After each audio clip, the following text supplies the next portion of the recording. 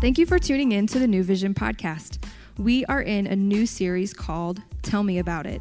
We're talking about stories of faith that was moving, that tells a story, that makes us take steps forward and into action, into the greatest story ever told, God's story. We hope you enjoy the message. Well, thank you guys for being here this morning. This is week 4 of our Tell Me About It series.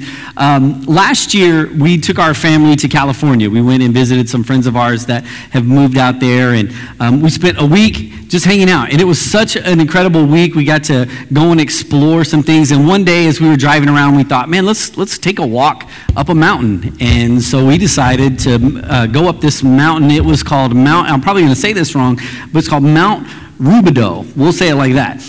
In that day, honestly, guys, it was hot. We really weren't thinking about hiking up a mountain in the morning, but we thought, man, this would just be kind of fun. How often do you get a chance to do this? So we stopped at the store. We grabbed some bottles of water. We thought that would be enough. We figured, like 20 minutes we get to walk and we'd be at the top and we'd all have this great story to tell.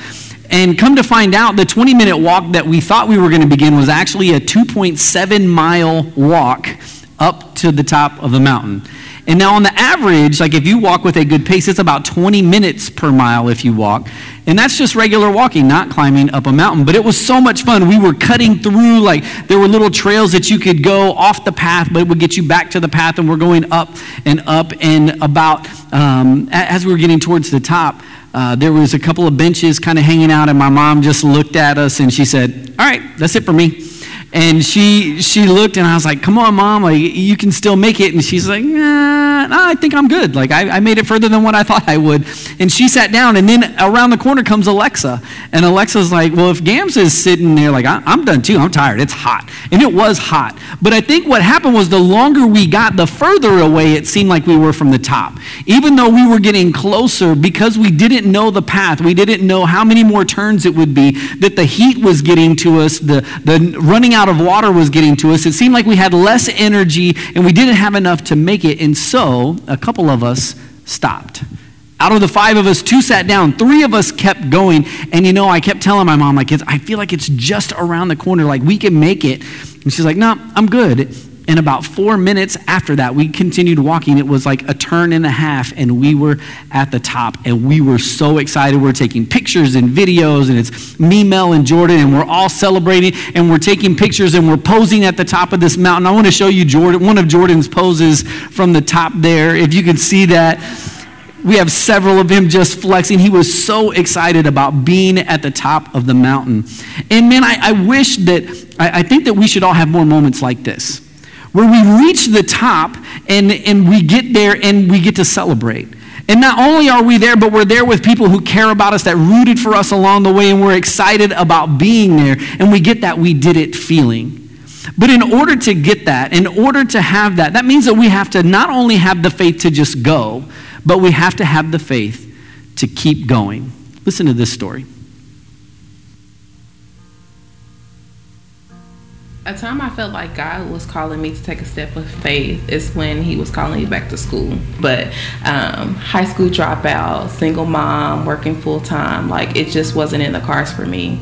And also the fact that I had trashed my GPA before, so I would have to pay for school out of pocket. It just didn't seem like something that was realistic. Fast forward, I don't know how long, maybe a few weeks, after I started feeling like God was pushing me in that direction. I remember being at work one day, and at that time I worked in the emergency room as an emergency room tech. I remember this lady walking to the bathroom, and she was struggling a little bit, so I just offered my assistance and helped her to the restroom. Told her, go ahead, when you're done, pull the bell and I'll come back and help you to your room. When she came back out, she said, the Lord told me to tell you, if you go for it, he'll make a way for you. Okay, random lady that I don't know that's in the bathroom talking to Jesus, if that's what y'all had a discussion about, and this is already what he was working on my heart for, okay. So I took that into consideration, also just the pulling that I had on my own heart. and I started taking steps of faith. I began to look for different avenues to help pay for college. That's when I found out about the scholarship for single parents. I then applied for that scholarship, but in the midst of applying for that scholarship, I realized that was something I didn't qualify before because of my GPA. But I still went on. I felt like the Lord continued just push me. Hey, let's do it. You never know what I can do, you know. And I ended up receiving that scholarship, and it paid for my first semester of school. That gave me the boost I needed to keep going. After that first semester of school, even just still paying for school was a struggle, but I had to trust God in my finances and just started to pay for school out of pocket. But after a while, in order to do my best in school, I decided to lower my hours. So working part-time, paying for school, still being a single parent, having full-time bills, but there was not a need that wasn't met by God. And right now, I'm less than a year away from graduating nursing school because I decided to take a step of faith, trust God, and He has always seen me through.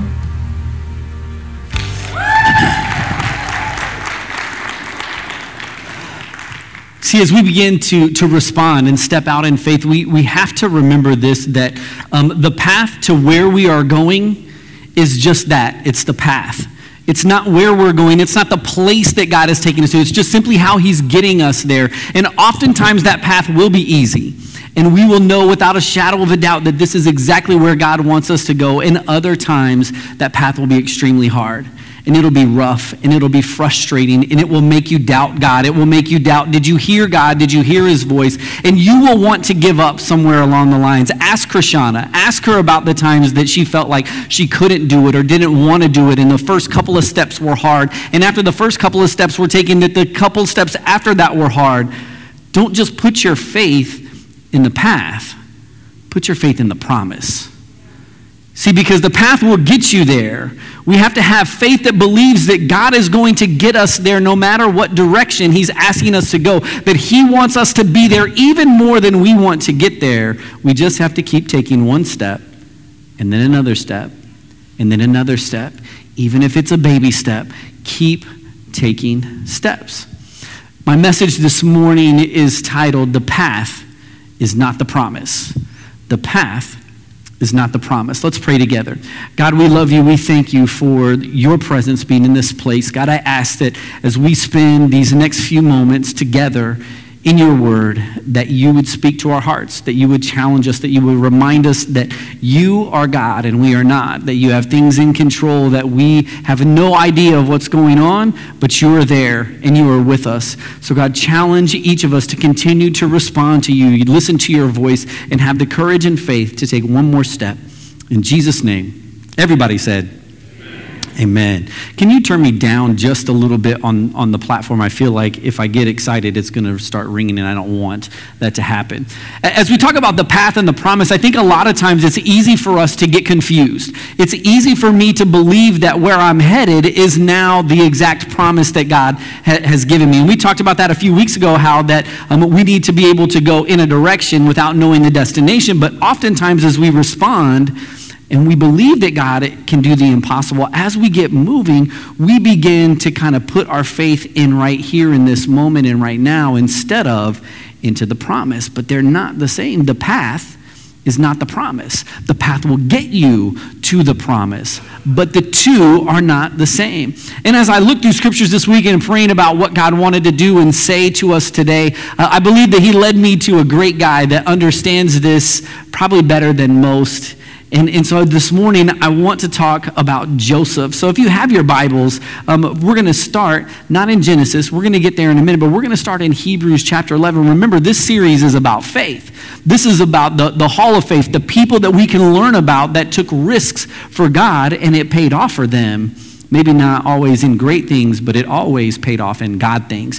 And so here's what Hebrews has to say about Joseph. In verse 22 of chapter 11, it says, "It was by faith that Joseph, when he was about to die, said confidently that the people of Israel would leave Egypt. He even commanded them to take his bones with them when they left."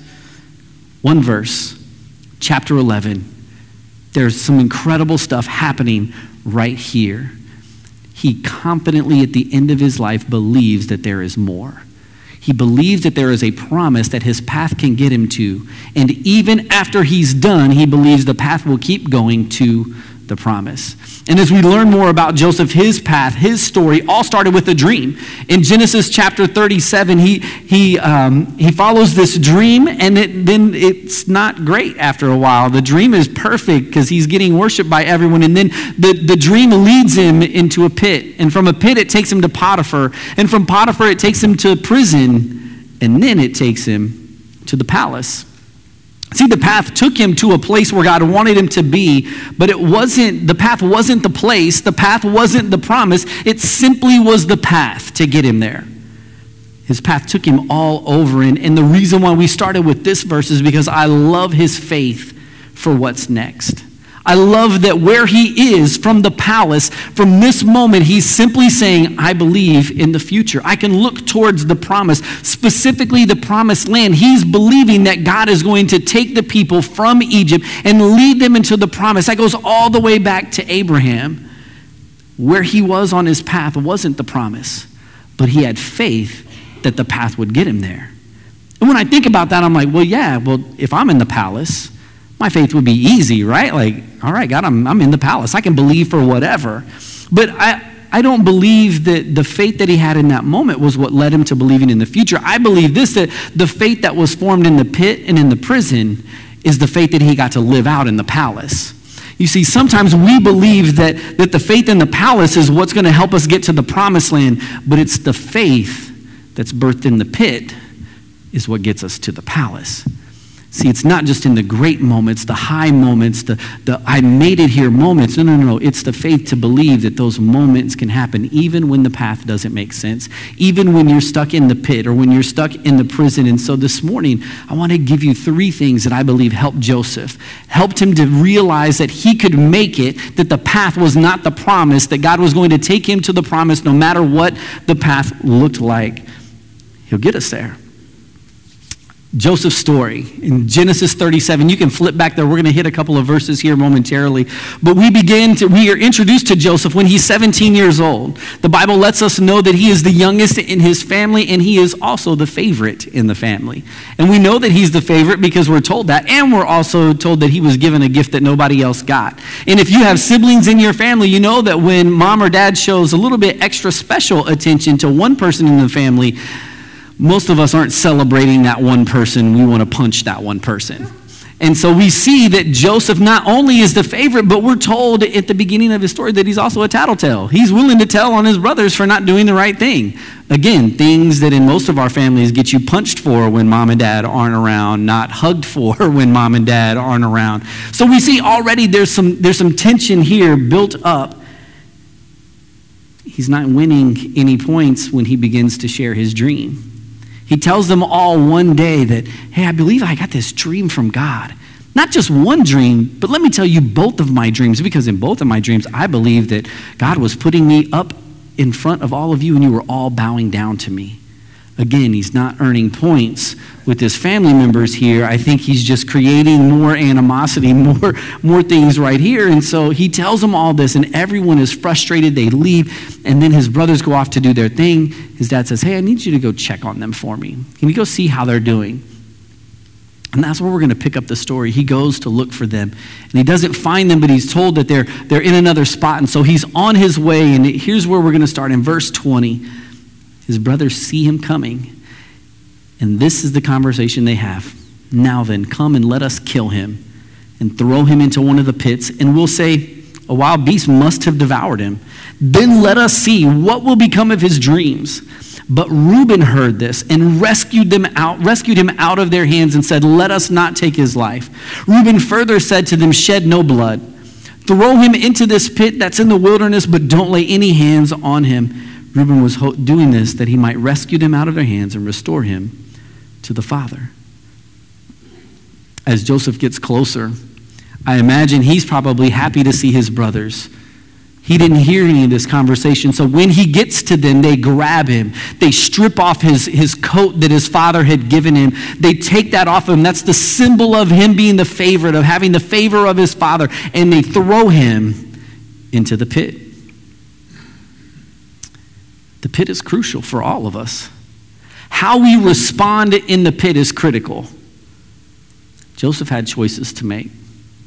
We all have choices to make. I believe the first thing that we have to figure out when it comes to realizing that the path is not the promise, I just simply want to pose the question to you, how's your heart in this? When you find yourself in the pit, what's the posture that your heart takes? How do you feel about being in the pit all alone by yourself? I know how I felt. You see, about 13 years ago, my wife and I found out that we were going to have a baby. And this was after more than a year of unsuccessfully trying to start a family, of dealing with infertility. And we go to the doctor at about, I think, 20 weeks you get to find out? 16 weeks? So we go, it's 16 weeks, and we get to go and find out what we're having. We're in the doctor's office. They're doing the ultrasound. They tell us we're going to have a girl. I immediately start crying. That girl softened my heart from day one. From the moment that we found out it was her, like my heart just began to melt and melt and melt. We find out that we're having a girl. We're so excited. My parents are there. We're going to go celebrate. They're going to take us shopping. We're going to pick out her first outfit. We're going to go eat. Afterwards, we have to see our doctor right afterwards. So we're waiting in the room, and we're just hanging out, super excited. Well, then a doctor comes in that we didn't know. We'd never seen her before. Our regular doctor wasn't there, and so she comes in, and she says, well, there's a problem. And in that moment, all of the air in the room escaped. I don't know if I was holding my breath, but I think I felt like I was holding my breath. I feel like in that moment I couldn't breathe and I didn't know how to respond. And she said, well, what we do know is there are plenty of people that live with one kidney. It's not that big a deal. And as a first-time almost parent, I didn't know what to do. I didn't know what to say. I felt like I had just been sucker punched, and there was no good reason, there was no good answer, there was nothing that I could come up with to make sense of what was going on. And she proceeded to tell us that the ultrasound showed that Alexa only had a kidney forming on one side of her body, but on the other side there was nothing being formed. There was something wrong. I was devastated. We went from one of the highest highs to one of the lowest lows. It felt like some kind of punishment from God. It felt like I had done something wrong, and this was how he was taking it out on me, and I felt so frustrated and so powerless to do anything in that moment. I would have traded places with my little girl. I would have done anything I could that this wouldn't happen to her and happen to me, but I couldn't do that. There were questions. Why us? Why my baby? I was so angry with God. You see, when we're in the pit, we have to figure out the posture that we're going to take in the pit. We have to figure out who gets the blame in the pit. We have to figure out the attitude that we're going to have while we're there, because everybody could be to blame for your situation, just like they were for mine. That I can be the victim in this moment. I can tell everyone around me how I was done wrong and how God was against me and how people were against me and how I just tried everything, but it's just nothing. And I can whine and I complain over and over while I'm in the pit. That's one thing that I could do. I could tell everyone that it's not fair. I could tell everyone how I don't deserve and you don't deserve and we don't deserve to be in this place. But here's the thing. You can be a victim or the victor, but you can't be them at the same time.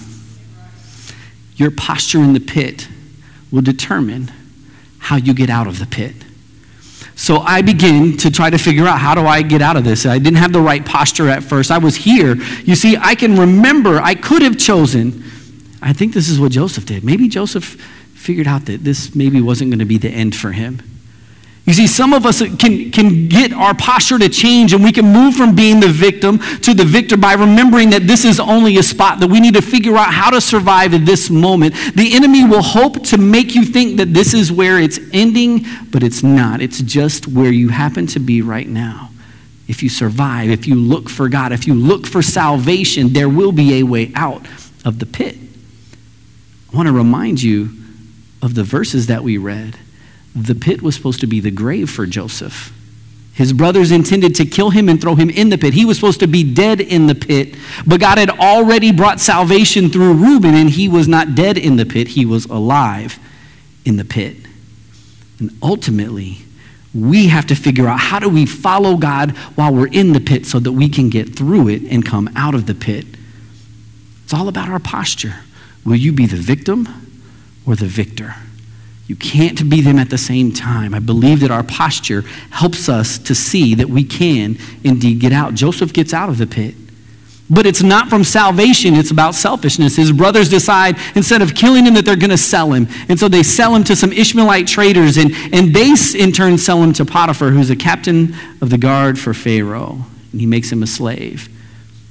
And Joseph is now serving Potiphar day in, day out, and he begins to do things for Potiphar. And the Bible tells us that Potiphar only had to worry about like maybe what he was going to eat, that Joseph took care of everything else because God was with him. And God had shown him favor, and he was doing incredible things. And during this time, Potiphar's wife begins to look at Joseph. And the Bible tells us that Joseph was fine. And she noticed. And she also probably noticed that there was something different about this guy. And she began to entice him. Come sleep with me. Come on, just be with me one time. One time, come on, no one's going to know. We can take care of this.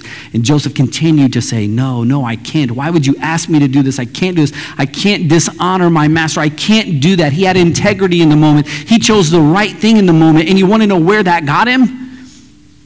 Straight to prison. Because when she couldn't have him, she decided that no one else would. And so she told her husband that he tried to rape me. He tried to do these things to me. And Potiphar believed her, and he throws him in prison. He chose to honor his master, and the thanks he got was handcuffs and a cell. And for years of Joseph's life, he spent living either as a slave or as a prisoner.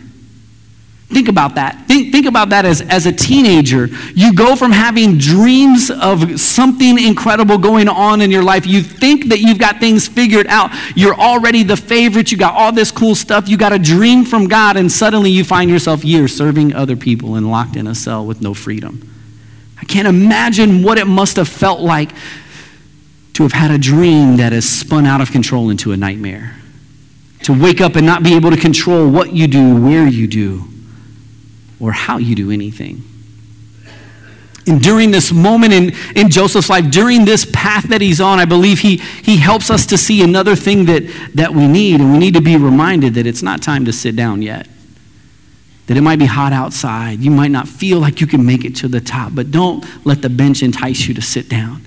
Don't let it keep you from taking one more step. Don't let the circumstances around you. You may be a few more steps away from your freedom. You may be a few more steps towards where God wants you to go, but you'll never realize it if you sit down and stop. Winston Churchill said it best, said it so eloquently.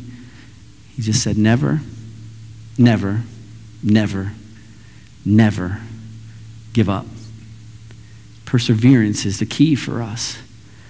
Perseverance is what I learn as I look at Joseph's life of years of being a prisoner, years of being a slave, that he persevered through all of it. See, perseverance is about getting knocked down 5 times, but choosing to get back up 6 times. It's about taking one more step, having the grit and the resolve that where you are right now is not going to be the end, that there will be one more step that you take. You'll get a little bit further. You'll do one more thing. And I believe that the reason that Joseph was able to do this is found in chapter 39. As we look at Joseph's story of being in the prison and being a slave, we notice this one phrase is repeated 4 different times. God was with Joseph. Over and over in one chapter we see God was with Joseph. And let me show you what it says in verse 21 of chapter 39. Joseph is in prison. It says, but the Lord was with Joseph in the prison and showed him his faithful love. He was with him in prison and showed him his faithful love, and the Lord made Joseph a favorite with the prison warden. You see, while we're in the prison, the enemy hopes to convince you that there is no hope for you any longer, that there is no one coming for you that can release you, there is no one that cares, that you are trapped in the prison, that you are all alone, there is no one at all. You are simply stuck right where you are. Everything is against you. For months, I felt this very thing. after hearing about my daughter. They told us different times, different things. There were things that they weren't sure. Well, maybe she's got 2 kidneys on one side and one on another side, and maybe she's got one on this side and none on this side, and over. And then people started talking about surgery. I just kept imagining the birth of my daughter being whisked away to have surgery. I couldn't fathom it. And I was so frustrated. I was so angry. I wasn't holding on to God in the next coming months after we found this news out. I was holding on to the anger that I had inside. I was holding on to the frustration and the pain more than I was holding on to God, because I needed a why to the what that was going on in my life. I needed to know why God was allowing this. I needed to know why he had left us. We had tons of doctor's appointments. Mel is an expert at getting ultrasounds. We went to so many different ones, level 2s and level 3s, and at one time we were going to the hospital for another appointment. And I remember pulling in, and I just remember this feeling, this thought that said, "Do you trust me?" And instinctively I said, "Of course I do." And then I heard it again, "Do you trust me?" And something happened in those next few moments that I can't really explain. In those next few moments, God and I had a heart-to-heart. I told him that I didn't trust him. I was so frustrated and angry and hurt that I couldn't understand why this was going on. And as I let all of that out, something happened. And I felt this peace wash over me almost instantaneously. And I felt reassured that God had things, even if I didn't. That he had things in control, even if I didn't. And as this was happening, as tears were running down my face, I said, "Okay, God, man, I'll trust you with this. I want to fix it and I can't fix it, and so I will trust you in this moment that you can take care of this."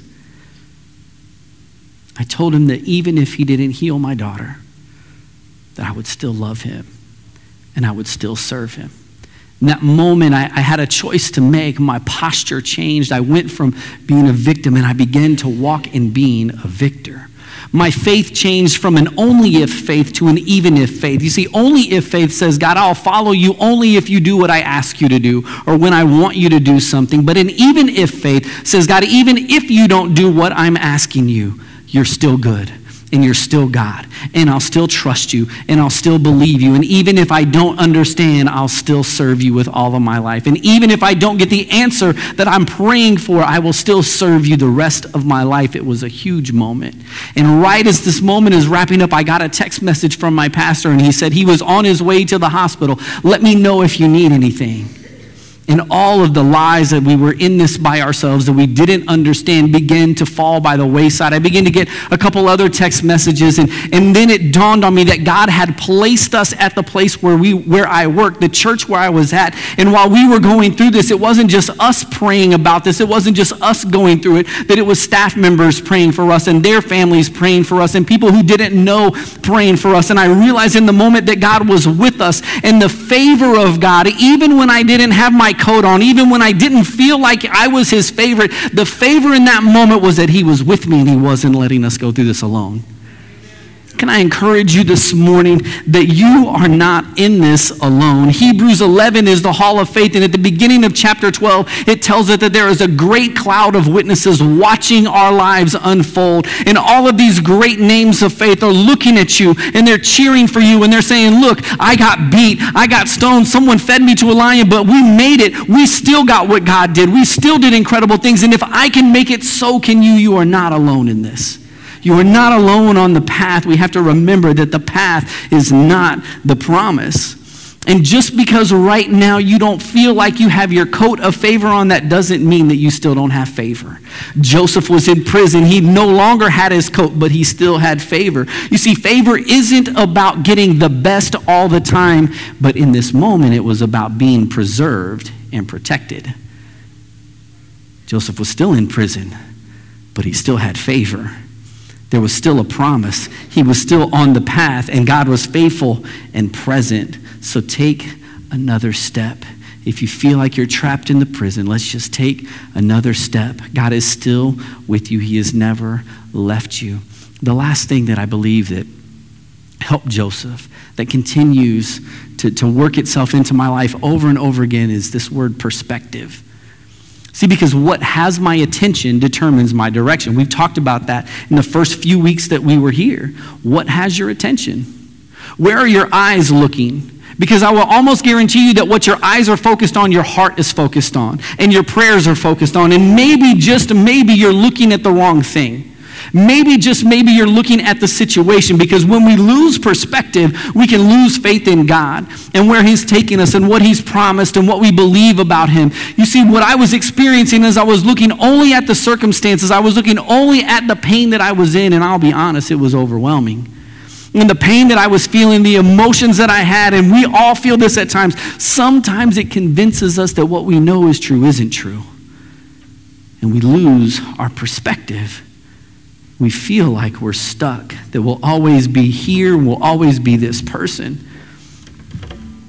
When we focus more on the path than the promise, or better yet, the promise giver, we can feel like we'll never make it. We can feel like the path is out of our reach, but the path is not the promise. The path takes us there. It's God who has the promise in his hand, and he wants to get you there. He will always be directing you. He will always be redirecting you. He will always be with you on the path, but the path is not the promise. I want to help you with your perspective this morning. It's something that's helped me in mine. I want to share that with you, and maybe this will help you a little bit. There are two things that have changed in my life. That as my posture began to change, and as I began to take one step after another, these other two things began to change in my life. The way I prayed changed, and how I prayed.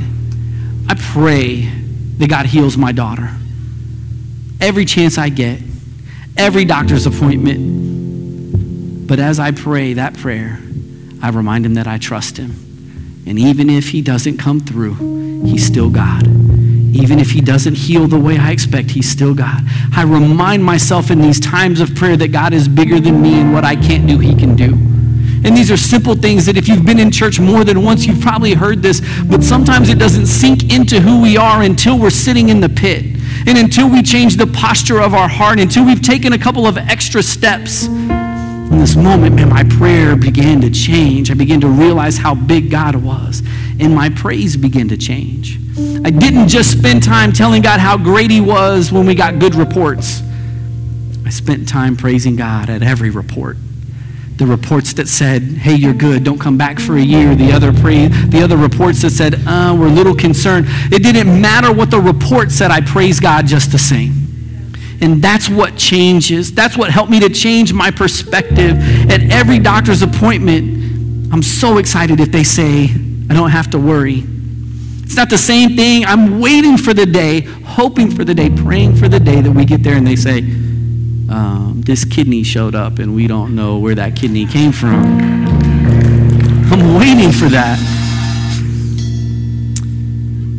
But even if that never comes,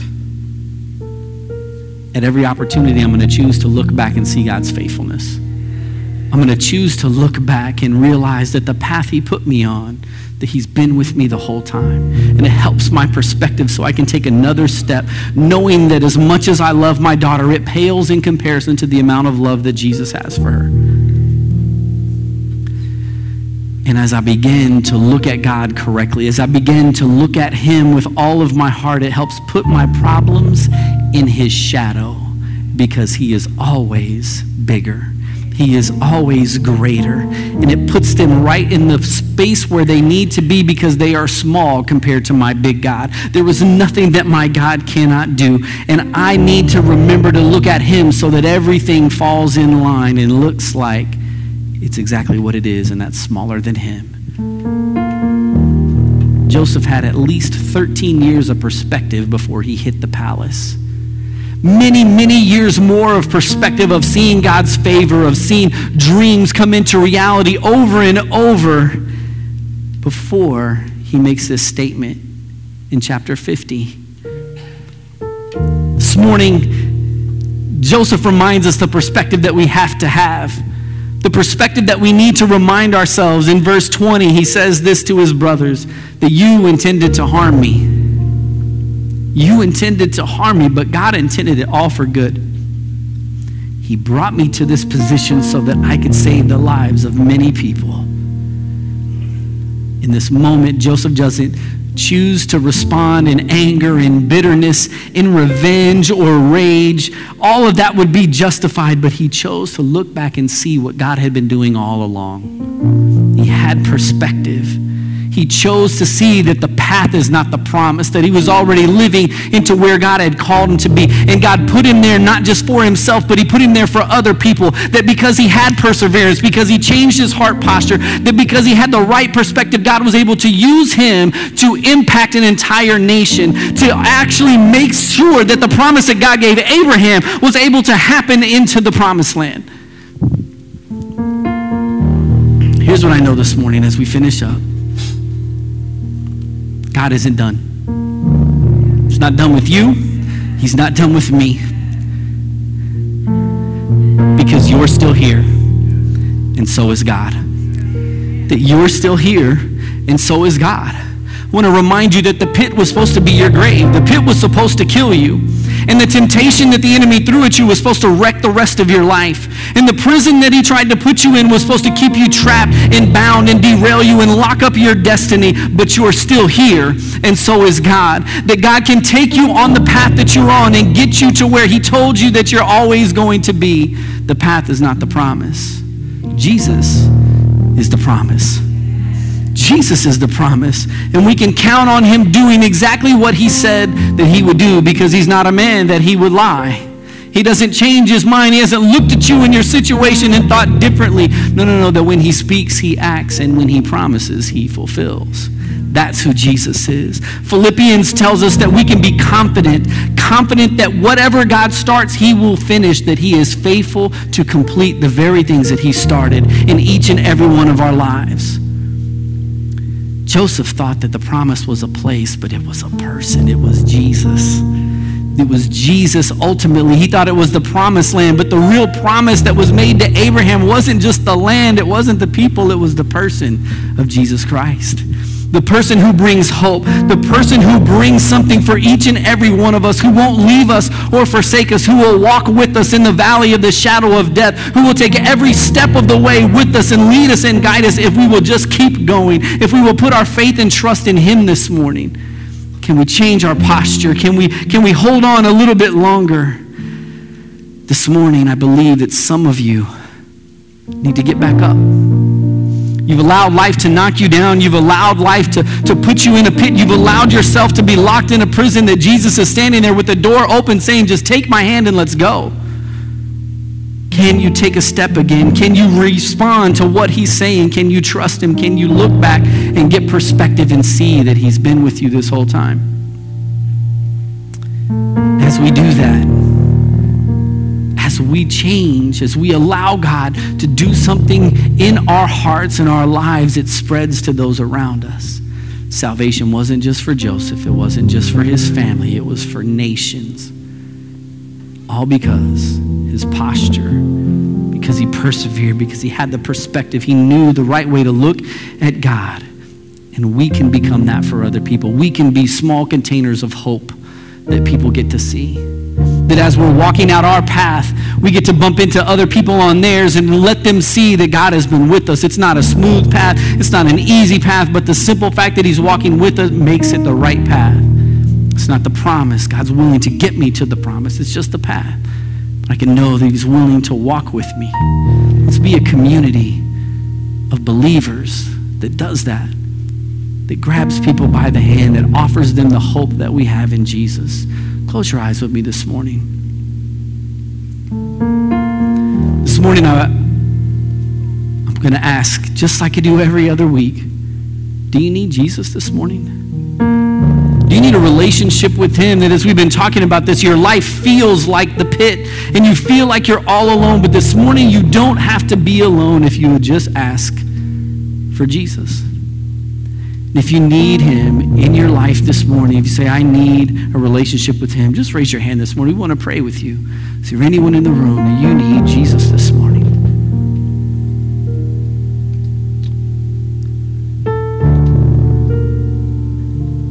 How's your heart? How's your posture? Have you been feeling like giving up lately? Have you been feeling like God is no longer on your side? Have you been feeling alone? Have you been feeling like what you're in right now is bigger than God? As this next worship song is sung, this is your time to respond to God. Let him know right where you are. In this moment, your posture can change. Your perspective can change. You can get back up this morning. Allow God to minister to you during this song.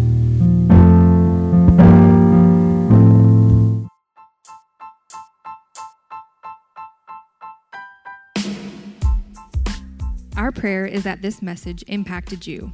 We would love to hear your story and to have you partner with us financially as we work to spread the life-changing story of Jesus. You can do this at newvisiongrandview.com.